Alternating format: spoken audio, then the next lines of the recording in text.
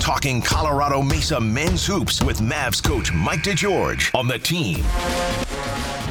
And with us right now, the Chick-fil-A Breakfast Team phone line. The Maverick men take on the Colorado School of Mines tonight here on the team. Mike DeGeorge, good morning, Mike. How are you? Morning, Jim. Doing well. Glad to hear your voice. Know you survived the move here. It's surviving. It's an ongoing process, Mike. It is. It's getting better. I did not realize, though. I mean, I didn't think about it.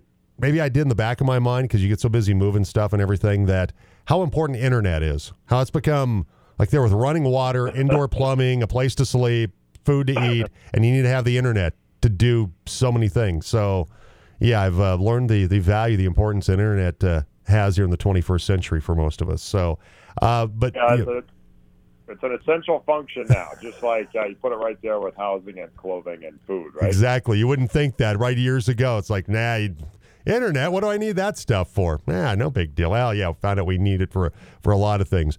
Well, congratulations on the win against Metro State on Tuesday night. And, man, they've been always a thorn in your side, haven't they? And they made it tough at times, but you pull away and get the 10-point victory. I thought your team, when they started to make a little bit of a run, a little bit of a push, responded really well to the challenge. The threes that you came up with late, Blaze hit a big three. Christopher Speller hit a big three. I think Trevor hit a three. Trevor Baskin hit a three during that stretch. That really allowed you to pull away and nail down that victory to move on to the semis. Yeah, I really felt like it was a great game. I thought that Metro, really gave their best effort and really played outstanding, and our guys answered the call to that. And as you said, those three threes late were huge, and they're just a difficult matchup for us, and our guys fought hard and were able to find a way. And Tyree Randall's really good for them, but it's certainly, I think, I was impressed with the way he played in the foul trouble that he had. And same with Blaze as well when he got the 4 threes, how well both of those guys played, though they had the obstacle of 4 fouls on them. Yeah, it was a unique situation for us because Blaze really hasn't been in foul trouble. And then with Isaac Jessup out, all of a sudden we were pretty thin in the backcourt there with 10 minutes to go in the game. And so, Owen Kuntz and Elijah Knudsen and Reese Johnson and Christopher Speller all really stepped up while he was on the bench and kind of helped protect that lead. And then, Blaze kept telling me to bench, don't worry, coach, I won't foul. I was like, well, let's just give it a minute here and make sure we get it down to kind of the crunch time. So, and he didn't foul, so that was good. That was good. He was able to survive the foul trouble, and guys go on to get the victory against Metro State to move on to the semifinals. And when you look at your record against the other teams remaining in this, you've got a 3-1 record. Which look, at the end of the day, it's about what happens tonight, tomorrow night. Hopefully, get to the championship game and win the conference tournament championship. But you've had success against the other teams left in this field. Yeah, I think anytime you've had success, and particularly when you're in these highly competitive environments against such quality teams, I think that's great. I think our guys understand that these are, 3 great teams, and that, there's no looking to tomorrow. It's, we're going to have a dogfight for 40 minutes tonight, and if we're fortunate enough to survive that, it'll be the same thing tomorrow. And, there is no favorite. They're just 4 really good teams that are all going to the NCAA tournament, all nationally ranked, and it's really just you get 40 minutes to try to outperform the other team. On the season with Colorado School of Mines, you split. They won on your floor. You went into their place and won in their building, Mike. And so, it's one of those situations where both teams have had success on the road against the other one. Yeah, the odd thing about it is that neither game was competitive. And I think both teams were kind of going through the loss. We're going through a little bit of a funk at the time. One team was hot and the other team wasn't. And, both of us have been playing well now. And so, we anticipate it being just a great game, and again, we just got to find a way to really out execute them, and that's a very difficult thing to do because they're so well coached and so disciplined in how they play. And I think one of the differences is that Adam Thistlewood had 17 against you in that first game, the one that you lost at home, and I think you only had 11 points, I believe, in the second matchup that when you faced them, he was slowed down a little bit by you guys, that you were able to, I think, negate his effectiveness in the game. Of course, he had a huge game against Chadron State the other night to get them into the semifinals, but the former CSU Ram is always a tough guard, no doubt about that.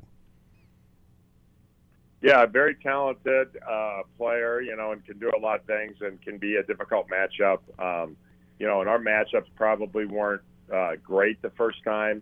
Their physicality inside causes us some problems, and so, we've handled that a little differently the second time, and we'll do that again this time. So hopefully that helps us. But, whether you're talking about him or Brendan Sullivan, two just elite players. And everybody talks that the two-time player of the year, Joel Scott's in the tournament, but Sullivan won it before that. So, he's just an elite talent as well, and so we'll have our hands full tonight. Mike DeGeorge, coach of the Colorado Mesa men's basketball team, with us on the Team Sports Network. And during your tenure, Mike, Mavs have been really good in the RMAC tournament. You won the tournament as a 4 seed in 2020. Then, of course, you ran the table to win it all from the number 1 seed in 2021. And so you've had success. Why do you feel like that's been the case? Why has it worked out well for you? I mean, obviously, you coach the same in the regular season as you do in the postseason, or do you do something different in how you approach things from a postseason standpoint? Well, I don't know. It's one of those things, as soon as you think you got something figured out, you get humbled pretty quick. So I don't know if I got anything figured out. I will say that I think that the key to postseason success is, one is, like, you've been able to manage the group in a way that allows them to continue to build and improve throughout the course of the year. And so we really try hard to do that. We don't really want to be playing our best in November. We want, you hear about teams in Division II that aren't following the rules in September, and they're practicing full and they're doing all that stuff. One, we're rule followers, and two, I'm not even sure it's in your best interest. This is a long year, and so we really try to treat the season more like a marathon than a sprint. And so sometimes that can be of help, and then part of it is luck. Are you healthy? What was your schedule leading up? Are you rested? Which you have no control over. And then the third piece, I think, is like, you just get that 40 minutes. And, like, if you can just get the guys to stay in the moment and just not be looking ahead, not be thinking about the next thing. We really tried to use last year for this group as an example. Going into that weekend tournament when we lost in the semis last year to Regis in overtime, I think most of our guys were thinking, how are we going to get Black Hills tomorrow rather than how are we going to get Regis tonight? And that was a mistake, and it cost us that game. And then when we went to the NCAA tournament, I was joking with them, like, I was so focused on the first game, I didn't even remember to bring pants on the trip. So, I showed up for a 3-game tournament with no pants to wear at the game. So, we were just so focused on just getting that first one that I think that, it really helped us have success in the postseason. So, and I think this year it's easy. I think all 4 teams are going to realize that there's no looking beyond what's right in front of you because the team you're playing is so talented. Well, I'm sure that while you'll be focused tonight, you will remember to wear pants or bring pants, right? Yeah, we're at home. So you're okay. I walk out the house with pants on, and I do have pants ready. So I think your wife might say, hey, Mike. When I was in Lubbock, Texas, I was heading to the department store about 3 hours before the game when I realized I didn't bring any dress pants with me for the game. Yeah, I think your wife might say, Mike, you might have forgot something. I know you're focused on the game tonight, but you might want to take care of that one missing piece of clothing before you walk out the door to go coach tonight. Mike DeGeorge, Maverick men's basketball coach, with us on the Team Sports Network. I want to talk about some of the big moments, milestones, and also awards for your basketball team, Mike, that happened this week. Trevor Baskin reaching the 1,000-point mark in his career. Incredible play. Underneath the backboard, the kid from Metro State had him defended really well, but an incredible twisting layup for Trevor to get that 1,000th point. An incredible play. Of course, joins his father, John, who's the all-time leading scorer in Maverick history. Joins Blaze Threet, who did it earlier this season. But a great accomplishment, a great moment for Trevor Baskin in that one against Metro. Yeah, yeah. Trevor, is just a tremendous player and even better person, and he's so much fun to be around every day. And so, we're thrilled to have him here and see him having success. And, And, he's worked incredibly hard to continue to improve, and we're really excited not only about what he's done, but what he's going to do in the future. And so, it's a great family, and, we're thrilled with everything. Their commitment to CMU and having him here has been great. And then congratulations to you, RMAC Coach of the Year. Well-deserved, Mike, on the job you've done this season. I know there's still lots of important work to be done, but congratulations on receiving that honor.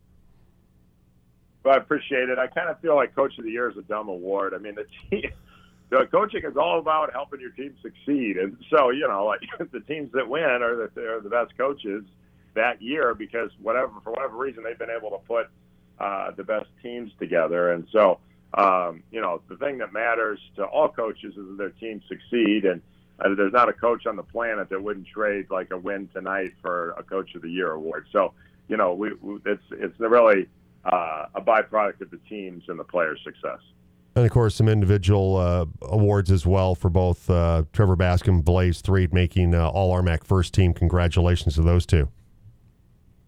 Yeah, it's great. And, Blaze, I think Blaze and Akil Cotton, Joel Scott are all not only, Player of the Year kind of candidates, but they're also should be All-Americans. I mean, all three of them have just had incredible years and really deserve to be recognized nationally for their play.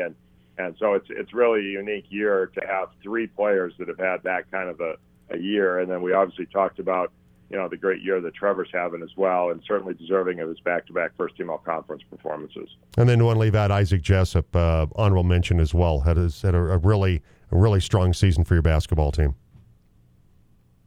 Yeah, Isaac had an incredible year, and, we're hoping there's a chance he could be back. So we'll see. His hand's getting better by the day, and so there's a chance maybe next week he can give it a go. And he's been an incredibly important part. And, really, when we kind of turned the corner, it was a big part of that was his role and kind of just emerging as that key perimeter defender and knockdown shooter. I mean, he's only averaging like 8 points a game, but he's doing it on 5 shots, which is incredible. One, that a guy can shoot that high a percentage on that few of shots over a 40-minute game, particularly when you're expending the energy and toughness that he does at the defensive end. So, he honestly was deserving of a first or second team all-conference bid. And then, obviously, Mac Reneker was the guy that I was most pleased with.